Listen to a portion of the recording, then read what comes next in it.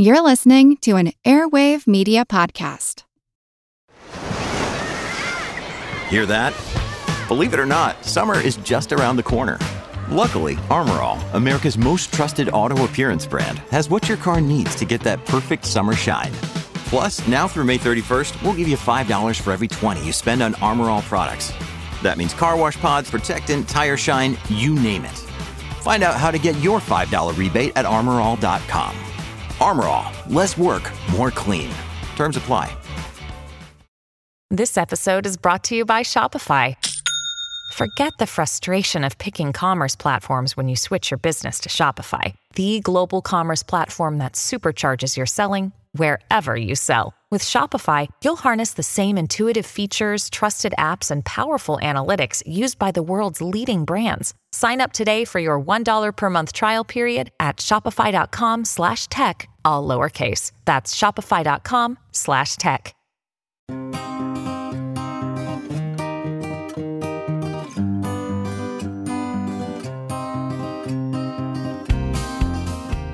The benefits of artificial intelligence are pretty clear. It will allow personalized medicine, for example, revolutionize driving, and present better approaches to dealing with climate change. But of course, there are also drawbacks. Can we recognize those? Can we avoid them?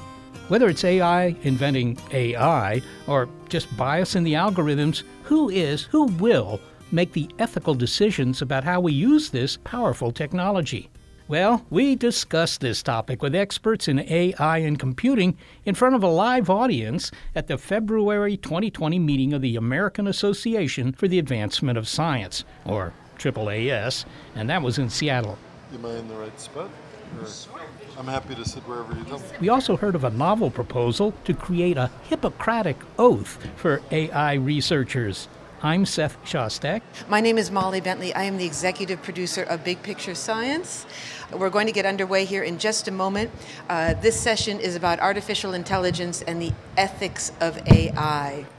And it was fun getting out of our digs here, Seth, and heading up to Seattle. Yes, that's right. I enjoyed the gray weather, but it was fun. So nice to meet you. You know, I've done a few of these, although never before a live studio audience. I'm so excited, yeah. And the conversation was terrific, and you're about to hear it. What follows is our discussion with Oren Etzioni, the CEO of the Allen Institute for Artificial Intelligence up there in Seattle, and Mark Hill, professor of computer sciences at the University of Wisconsin-Madison and chair of the Computing Community Consortium. All right. Here we are at the annual AAAS meeting. That's American Association for the Advancement of Science. We have a live audience, only 10% of which is not alive.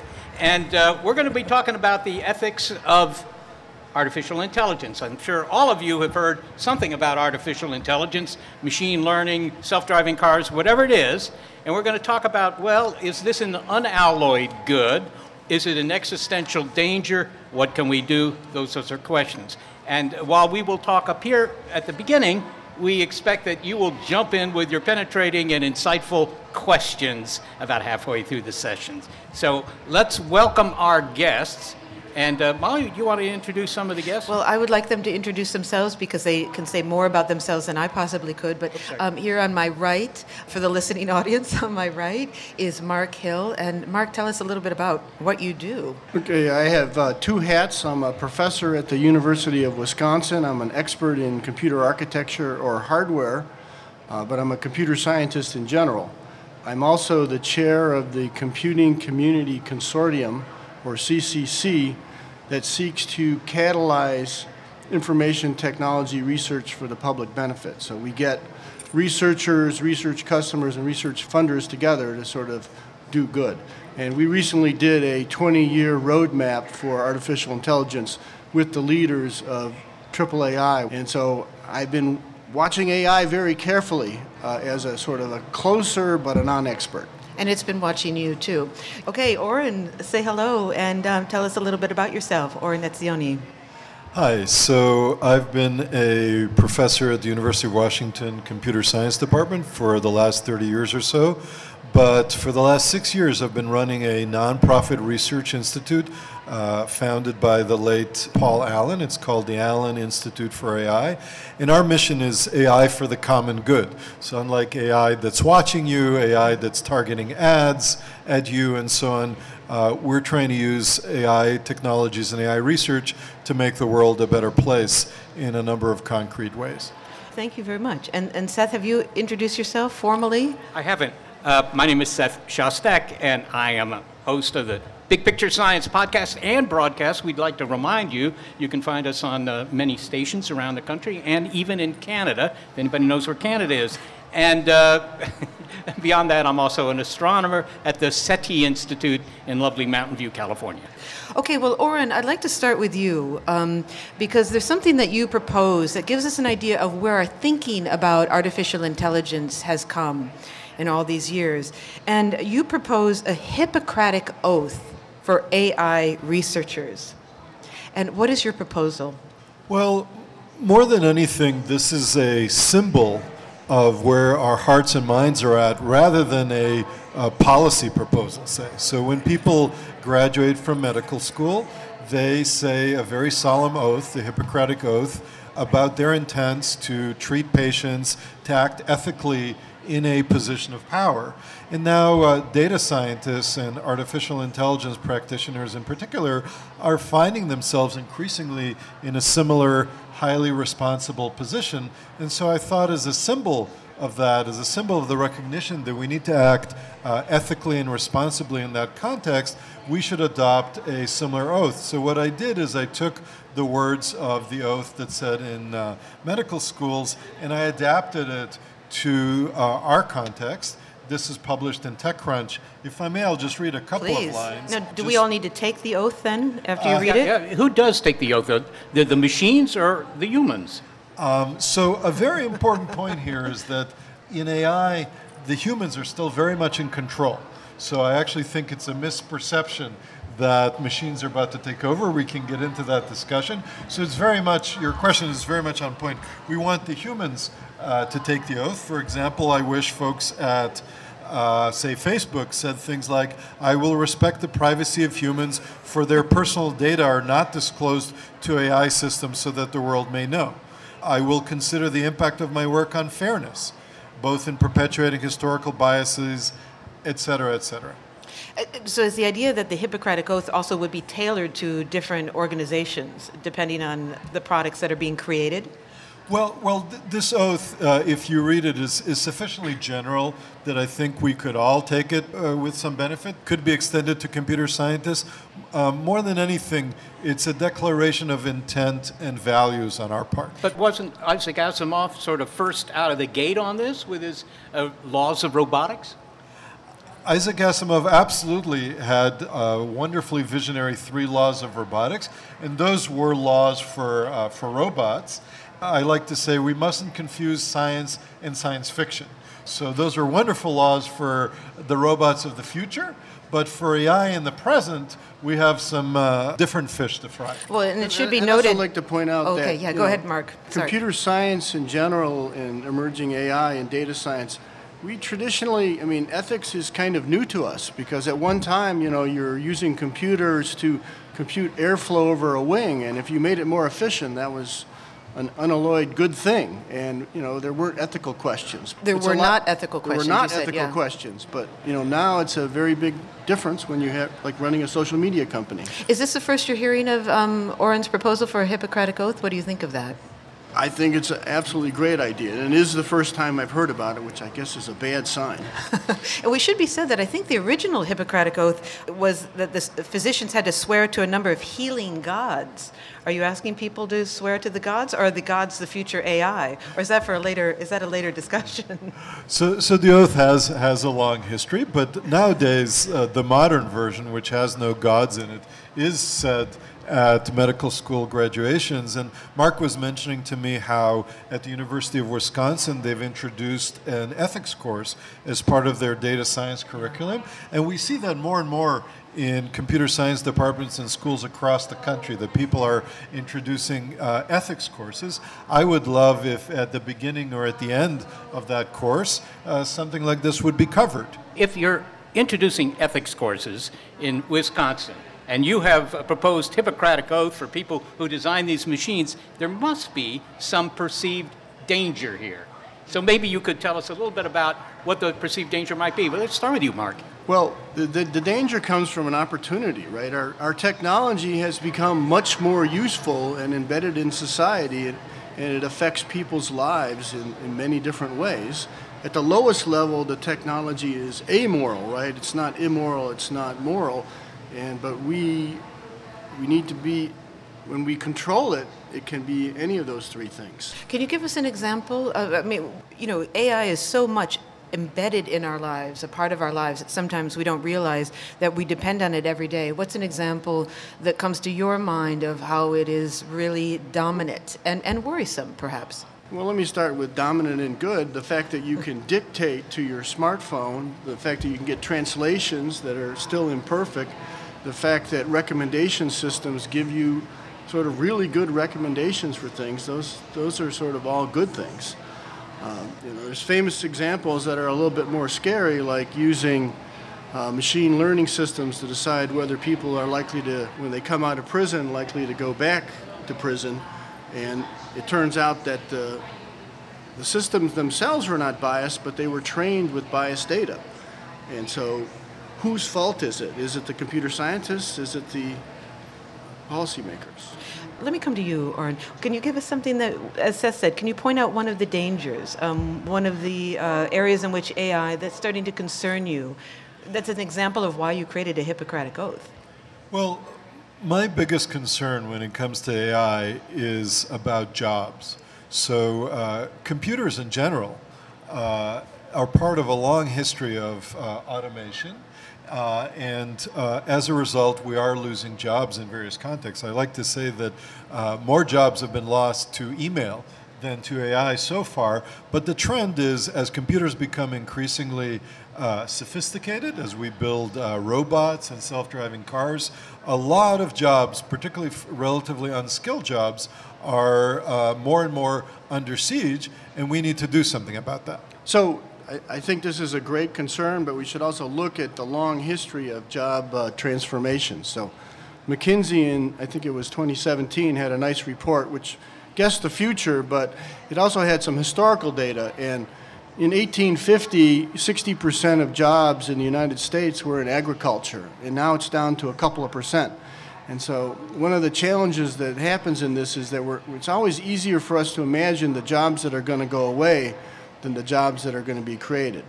That said, if there's going to be this churn in jobs, I think we have a societal responsibility to deal with this, help with retraining and things like that. But really, is that historical analog really applicable? Because this is a different kind of machine.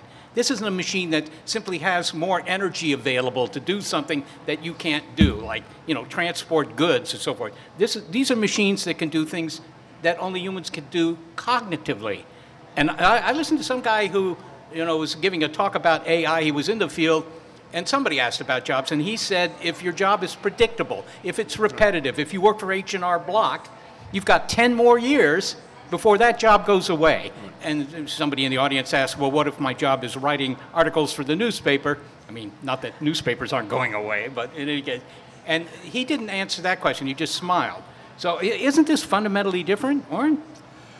I think that every time there's a transformative revolution, whether it's the agricultural or the industrial, some things are similar and some things are different. So I think there are many jobs today in transportation and retail, clerical jobs that are rote and repetitive, and there probably be a lot fewer of those 10, 20 years down the road, and new jobs will arise, just as Mark said. Here's the key differences. One is this is probably happening faster than before, and so we need to pay extra attention to how we mitigate the negative effects. And secondly, as you pointed out, more and more is the case that what we consider white-collar jobs, jobs for the intelligentsia, are under threat. I think that the thing to realize is that we're going to move to more of a partnership model, where AI acts as an advisor, as a supporter, as an assistant.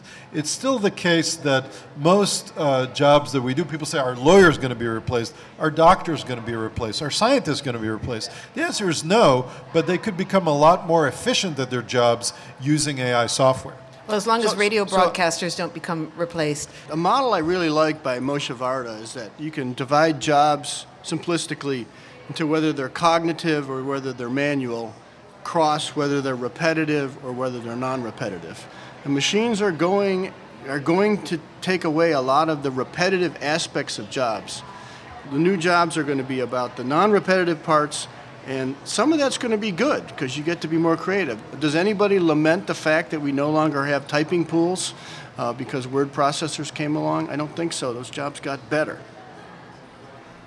And that's Mark Hill, professor of computer science at the University of Wisconsin-Madison. Well, some interesting points, Seth, particularly that idea of a Hippocratic oath for AI researchers. Well, I kind of wonder, Molly. I mean, it sounds good, but if you were a researcher at a university or anywhere else, would you say, look, I've got to take this Hippocratic oath, or would you say, well, I'm an honest person, I'm an ethical person, forget that oath, I'm not going to swear to anything? Well, certainly we need more mindfulness when it comes to designing our machines and the algorithms. Now, Dr. Etzioni is optimistic, though, that AI and humans will live in this partnership model, so he doesn't seem to be too worried.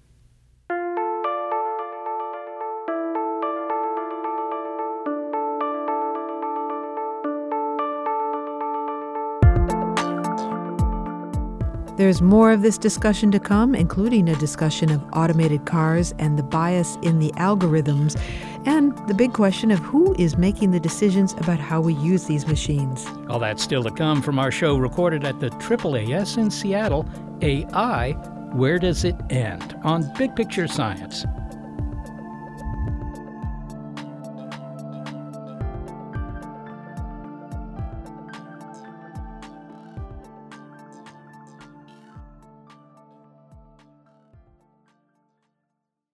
When you need mealtime inspiration, it's worth shopping Kroger, where you'll find over 30,000 mouth-watering choices that excite your inner foodie. And no matter what tasty choice you make, you'll enjoy our everyday low prices, plus extra ways to save, like digital coupons worth over $600 each week. You can also save up to $1 off per gallon at the pump with fuel points. More savings and more inspiring flavors make shopping Kroger worth it every time. Kroger, fresh for everyone. Fuel restrictions apply.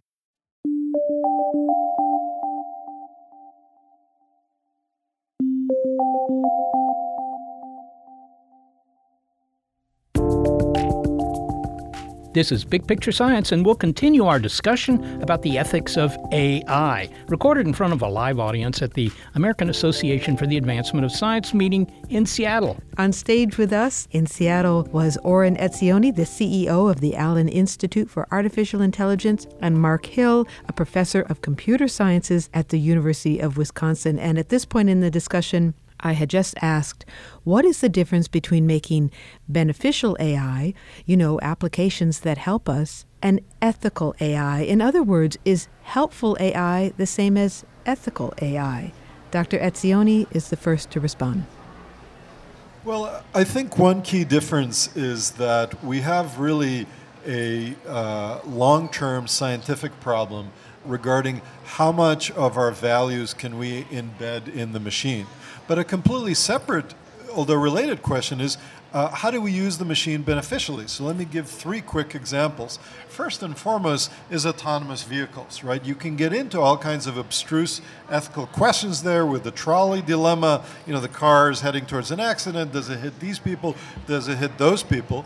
But a much more important question is, can we reduce the number of highway deaths and accidents and injuries in this country? 40,000 highway deaths each year, over 1 million injuries. As soon as we can roll out safer technology that uses AI, we have an obligation to do so, and that's highly beneficial. Another one is the use of AI for the disabled, for people who have trouble seeing, hearing, walking around. You and I can use Google Maps to walk, bike, drive, but if you're in a wheelchair, you don't have a map that tells you what's the best route for somebody in a wheelchair. Why not? Well, the cost of that is high, but we can use AI techniques, computer vision techniques, for example, to drive down that cost. So lots of benefits to AI independent of the ethical questions. Last one, at the Allen Institute for AI, we've built a scientific search engine, a free one called Semantic Scholar, that uses AI to help you cut through the clutter, to help you go through the huge number of papers and find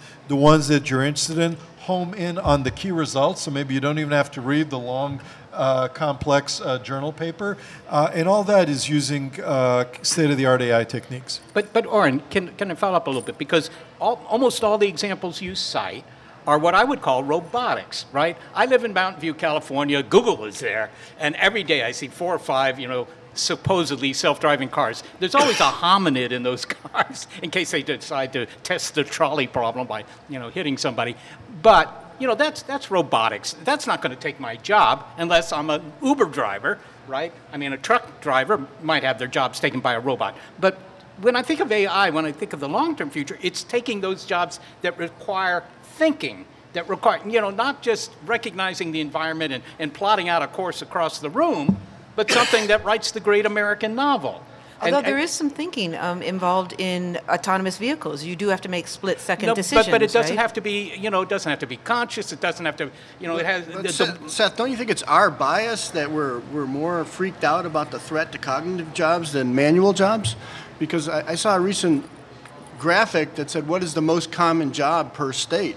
And in many states, it was some kind of driver. I want to pick up on the we in this situation, because I think we, the people making these decisions, is something important to look at when we look at what is ethical. So there are two parts to this question.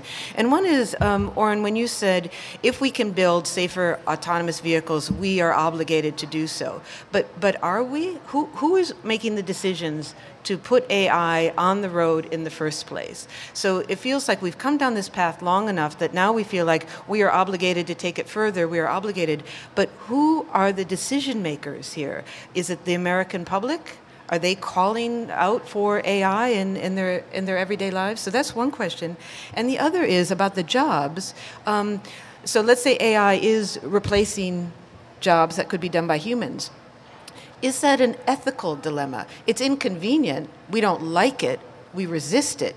But is it immoral? Sorry, those are two big questions. I'll let you think Let me about take the them. job question for Please. a second. I mean, so we live in a system with private enterprise that seeks to maximize profit, and I can't remember the economist's name who talked about creative destruction. We have decided that in the name of progress, we are going to permit disruption. And so I think that's the system. And then it's up to government to put, restrictions on what private enterprise does when there is a mismatch between what the profit motive suggests and what the societal benefit is, right? Car companies in the past always wanted to have gas guzzlers, and we decided that for society that was not a perfect thing. And I think it's going to be a similar symbiotic thing going forward. I agree with Mark in the sense that fundamentally we want to have technological progress. It has so many beneficial uses. At the same time, to your question, Molly, I do think it is very much an ethical question because let's say things play out in a way where there's tremendous job loss. This isn't an inconvenience. This is a major social issue. It affects income inequality. It affects people's dignity. It affects people's ability to get health care in this country. And so we need to come up with the mechanisms that adjust for that.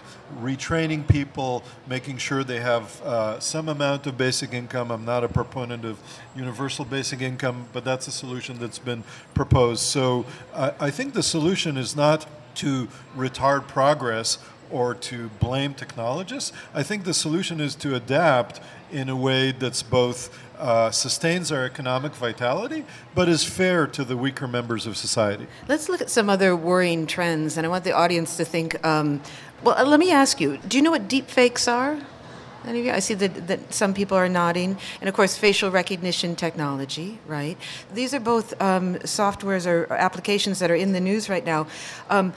We're troubled by both of them, and they're worrisome, but are they both worrisome trends of artificial intelligence? Are they both examples of AI, deep fakes, and then also facial recognition, widespread facial recognition technology? Well, what I would say is deepfake is a problem that's occasioned by AI because the techniques used, what's called GANs, generative adversarial networks, are very much cutting-edge AI techniques. And I actually think it's an even bigger problem than people realize because the technology is rapidly advancing not just to create fake images and fake videos that are very compelling, but to create fake text, fake articles that look like New York Times articles, and even fake bots.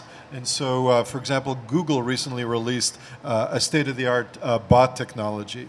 I think, however, that there are solutions. So back in 2017, I supported a regulation to require people to declare if you're interacting with somebody online, is this a human or a bot? And for example, California, just in July 2019, has passed a law requiring bots to self-declare.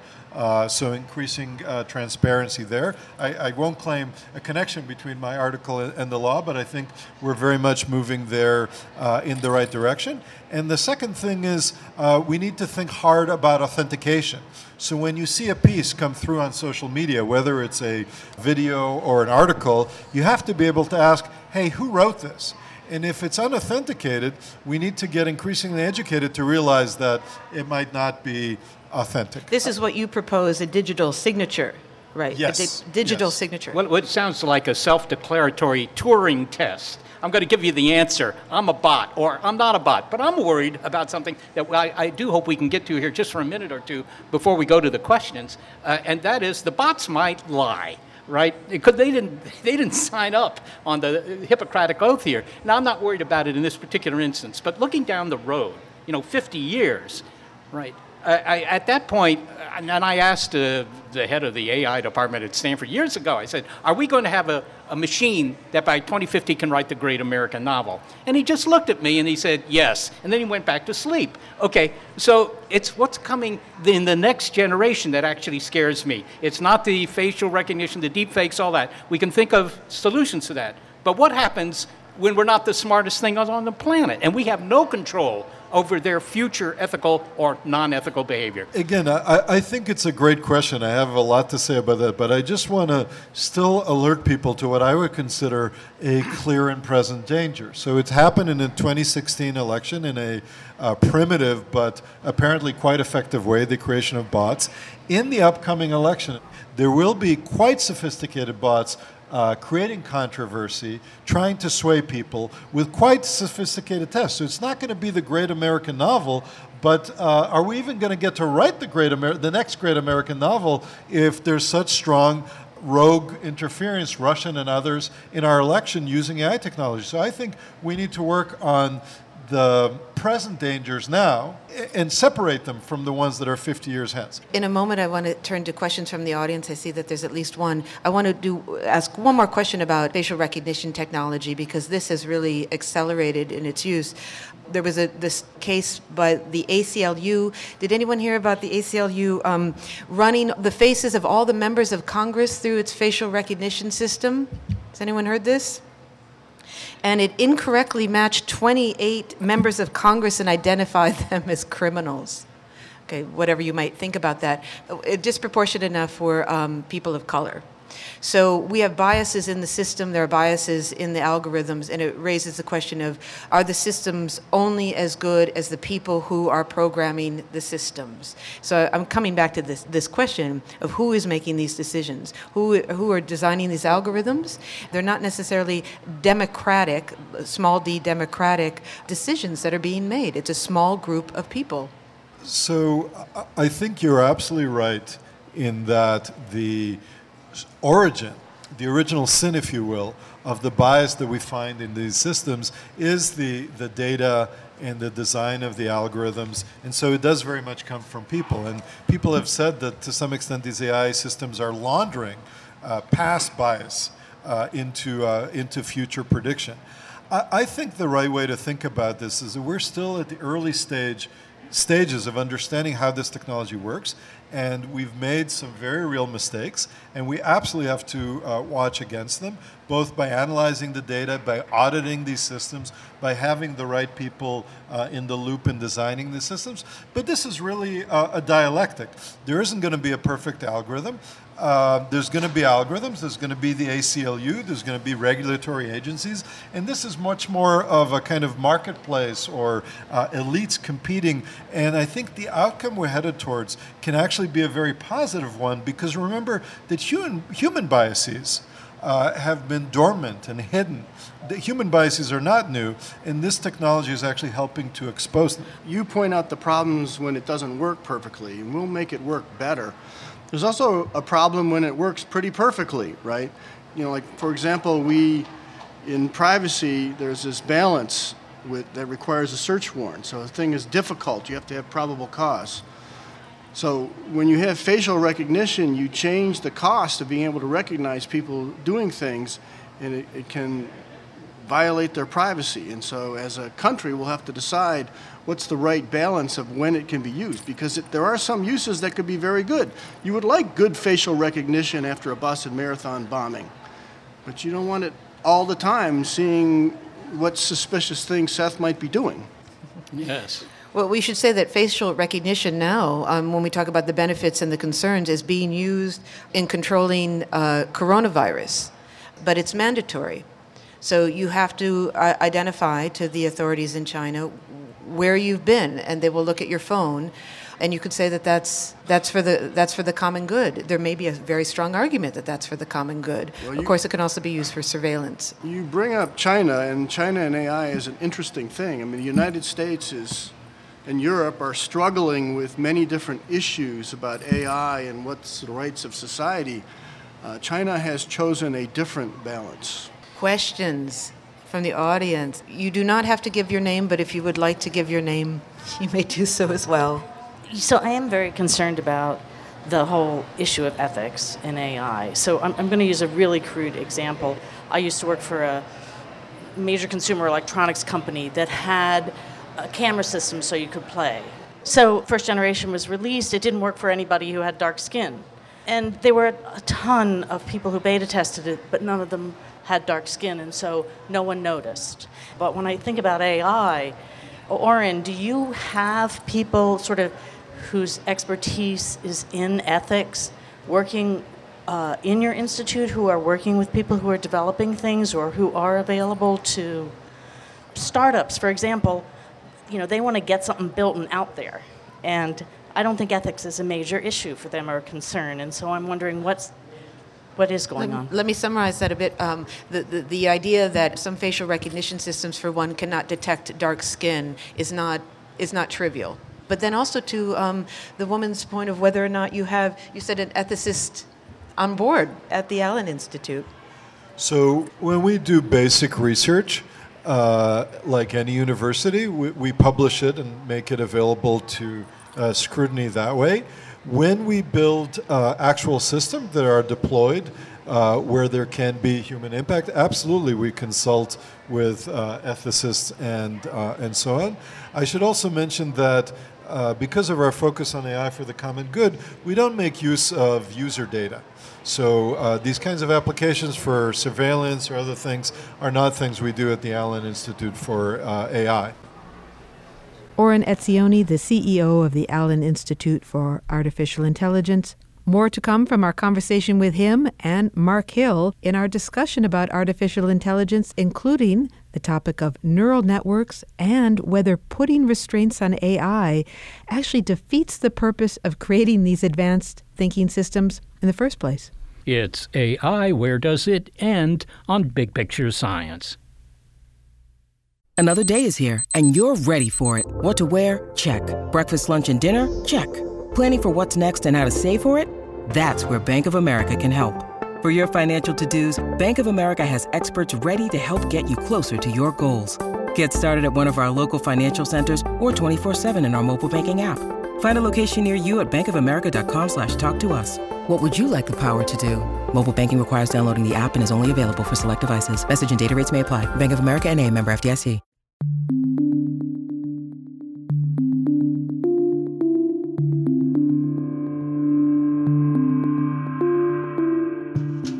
We continue with the final segment of our discussion about the ethics of AI.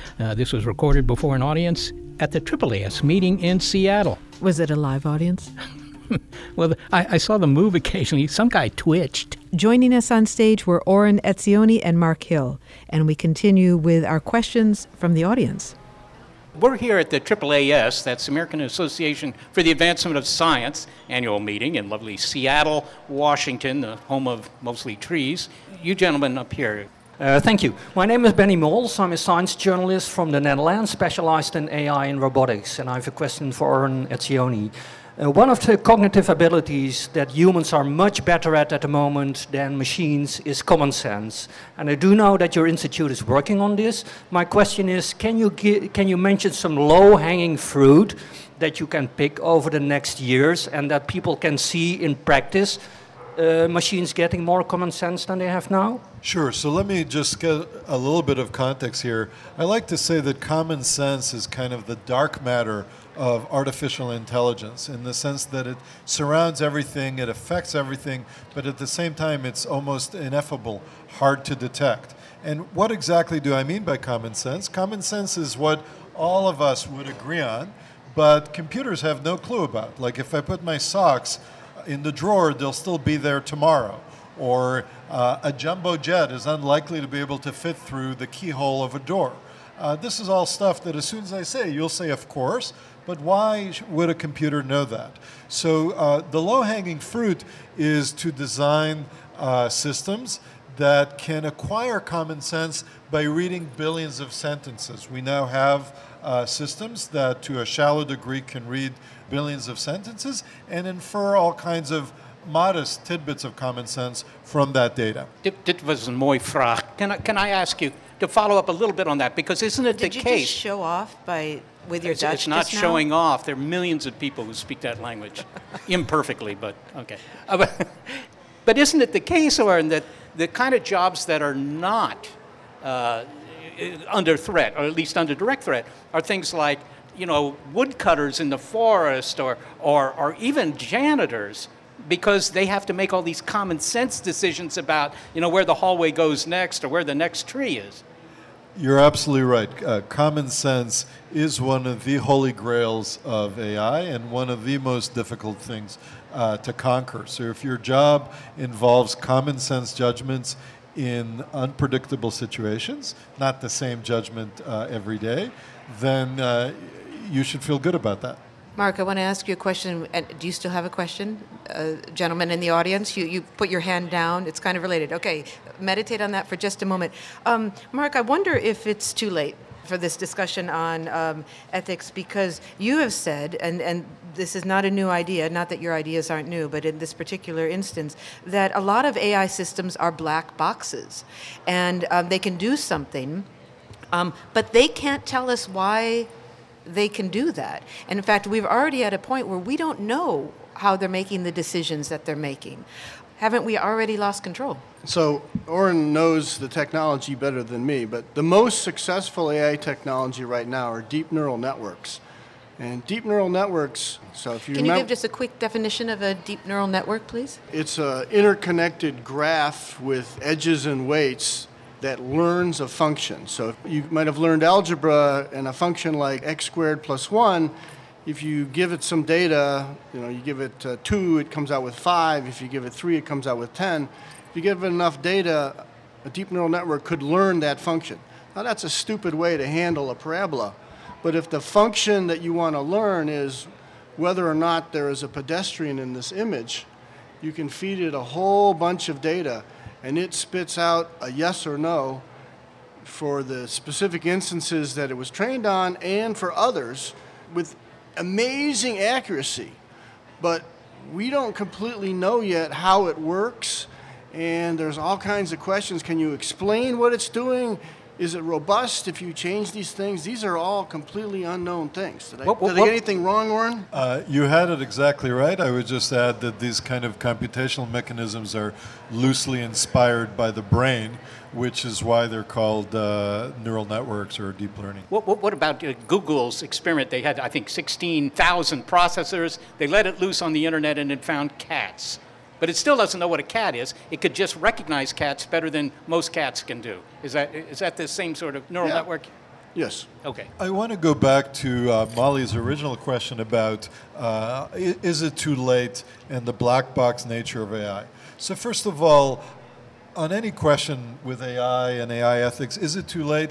Absolutely not. To paraphrase John Doerr in a different context, we are still 10 seconds from the Big Bang. We're still very much in the early days of AI systems because of what Mark said about deep learning systems being relatively narrow, because there's just so much more to this. You know, the enterprise of AI is an enterprise of becoming increasingly humble in the face of the sophistication of human intelligence and human learning. We're going to take another question here, and then I will turn the conversation into some challenges that I have for creating ethics for AI. In other words, I'm going to argue the other side for doing so. Yes, sir. So yesterday I ran into Molly, and she challenged me to ask a question today at the podcast. And that makes it sound like you're a plant, which you are not. I'm not. This is a you're here on your own free will. We still have free will. Free will and free thought. It's not a bot. My question relates sort of to that, and the last two questions may have rendered it unnecessary. But there's this concept around AI and the study of AI related to philosophy and something called the incorrigibility of the mental, and this logical aspect of creating maybe a human mind. This is a little more heady side of things, no pun intended.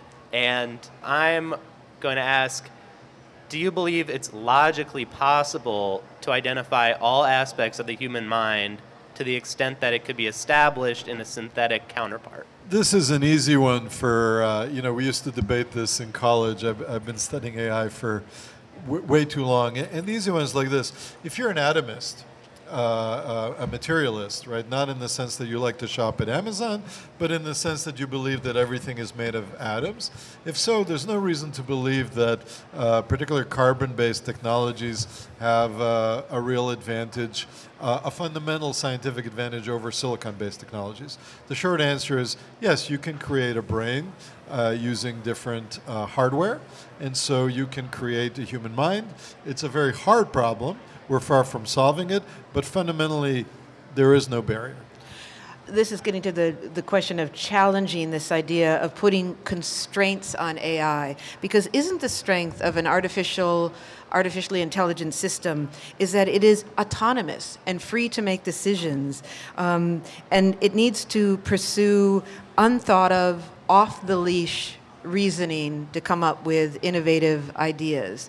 Don't you constrain that once you try to constrain AI itself? In other words, is autonomous AI and safe AI at odds with each other? No. Okay, next question. Let's just be clear. So let me give a concrete example of why I say that so strongly. I think it's very reasonable to believe that any device we build, whether it's our blender or whether it's an incredibly sophisticated and autonomous AI system, should have an off switch. So we don't find ourselves in this situation in 2001 Space Odyssey. Now, having an off switch, meaning that the human retains the ability to turn the damn thing off, does not mean that you will constrain its creativity, its ability to solve cancer, its ability to invent phenomenal new carbon capture technologies. We still need an off switch, and we should have one. Do you think we'll always have an off switch, Mark? I do, and I also want to comment on the building the brain. So in theory it's possible, but we are like 1 million times less energy efficient in our current computers than the human brain is. And it's a failure of me and other computer architects to organize the computers better. Yeah, but wouldn't you say, Mark? I mean, come on, the rejoinder to that is a jet engine might be 100 times less efficient in terms of energy in versus work done. I mean, humans might be much better than gasoline engines, but that doesn't mean that gasoline engines haven't replaced humans in a lot of areas. Point taken. Okay, all right. After 4 billion years of bottom-up engineering, we're the smartest things on the planet, right? And we're capable of doing very sophisticated things. Not always smart, though. But still, what's going to happen? And then not in the next 10 years. Facial recognition, auto-driving cars, even the robot that'll take care of me in my old age, where is it today? What's the long-term prospect here? Is the 21st century the last century in which humans run the planet? So now to get into long-term and speculation and science fiction, again, with all these caveats, I would say the following. It's very easy for me to entertain a future where computers are increasingly smarter than we are along many, many dimensions. And that includes, for example, even today, right? When I want to do a mathematical computation, I'll do it via a calculator or via a computer program. My son, increasingly, when it comes to history and facts, like population figures, just goes to our digital assistants, right? I train myself not to say Alexa or Google because we're always seem to be 3 feet away. Kissinger bemoaned the fact that you no longer have to remember and study all this historical background because it's so much available in our fingertips. That trend is going to accelerate. But intelligence and autonomy are very different things. I do think we need to protect our democracy and our rights as humans. And so the fact that there's going to be these machines that are phenomenal in various calculations, phenomenal in various cognitive tasks, doesn't mean that they get to take over. So I guess I've been called by Max Tegmark a wetware chauvinist. But I admit, some of my best friends are humans, and I'd like to keep our human position sacrosanct. And interestingly, Dr. Tegmark has started an organization looking at the ethics of AI as well in Cambridge. Any thoughts on that, Mark? And then I'm going to ask the big picture question here. No, I'll pass. No, you'll pass. Save the brain power for what's coming next. Well, when we brought you all out here, it was to answer this question, to explore this question, AI, where does it end? And we should make good on the title of this session. So I will ask that, where does it end? Because I wonder if this whole discussion will be moot once the AIs are inventing the AIs. And will we have an agreement on what good is? Will they inherit the human ethics at that point? So don't you think it's irrelevant? When the machines design their successors, then what's in those successors is what the machines find interesting to do. Exactly. So the question for our guests here, the final big picture question is AI, where does it end? Oren said if we design these systems so that we control them, then we can retain control, even though they design better versions of themselves. But I think it's also really important that who's the we? It can't just be the technologists. Society has to be engaged, has to make policy, has to require scientists to put in the mechanisms that can implement the policy, right? We technologists shouldn't decide what fairness is. Society should decide. Excellent. And that's one of the reasons that Mark is heading up this 20-year roadmap for the future of AI. So this is definitely on his mind. Oren, the big picture question, where does it end? AIs inventing other AIs and humans are redundant at best, extinct at worst? For the foreseeable future, humans will be in charge. And as Mark said, society needs to make the value judgments. But as you're encouraging me to go beyond that, I apologize, but there's so much idle speculation on what happens beyond that, beyond the foreseeable horizon. And I'd like to paraphrase Dr. McCoy from Star Trek. I'm a scientist, damn it. I'm not a futurist or philosopher. So I will decline to speculate beyond the foreseeable horizon. Or as Yogi Berra says, predictions are hard, especially about the future. Well, thank you very much. So it looks like for now, humans still have some control and are the decision makers behind this technology. This is the American Association for the Advancement of Science's annual meeting in Seattle, Washington, and we want to thank our live audience for being here and still being cleverer than the machines. The heading for the meeting is Envisioning Tomorrow's Earth, and I think we delivered on that promise here this morning. Thank you very much, Mark Hill, and also to Oren Etzioni. What a delight to speak to both of you. Thank you, and to everyone else. Thank you.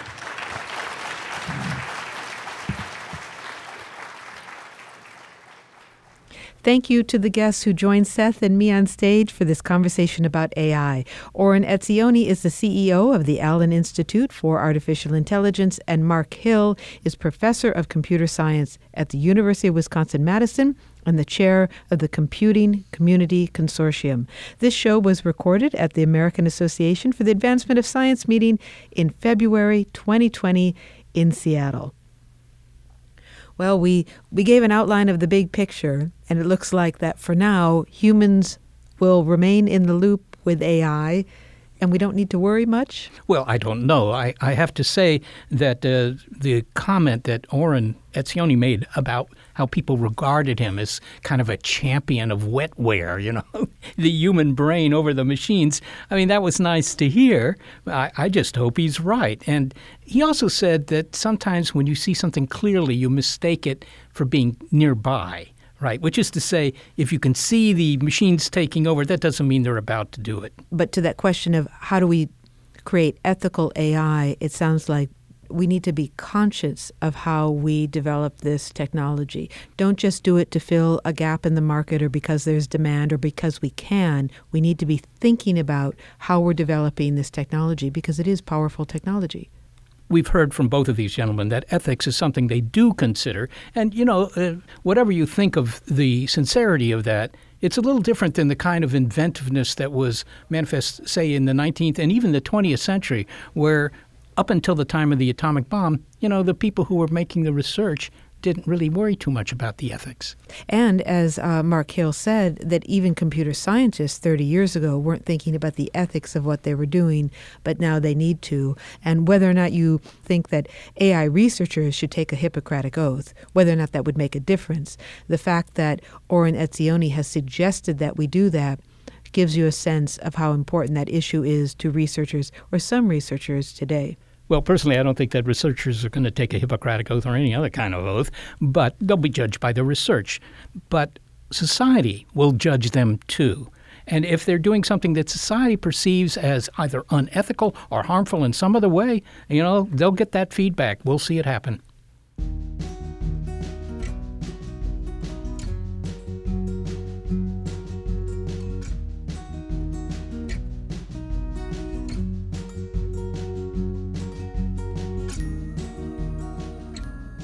Thank you to the exceptional intelligence of senior producer Gary Niederhoff and assistant producer Sarah Derwin, who were with us in Seattle. I am executive producer of Big Picture Science, Molly Bentley. Thanks also to financial support from Rena Shulsky-David and Sammy David, and to the William K. Bowes Jr. Foundation. Big Picture Science is produced at the SETI Institute, a nonprofit education and research organization whose scientists are using machine learning to better recognize signals that might betray extraterrestrial intelligence. I'm the Institute's senior astronomer, Seth Shostak. Also, a big thanks to our listeners. This episode of Big Picture Science is AI. Where does it end? If you'd like to hear more Big Picture Science, you'll find past episodes in our archive at bigpicturescience.org, and you'll find links there to the guests you've heard as well. You may be listening to our radio show over the airwaves, but you can also catch PyPI-Sci on the web by subscribing to the PyPI-Sci podcast. You'll find links on our website to the platforms that carry us.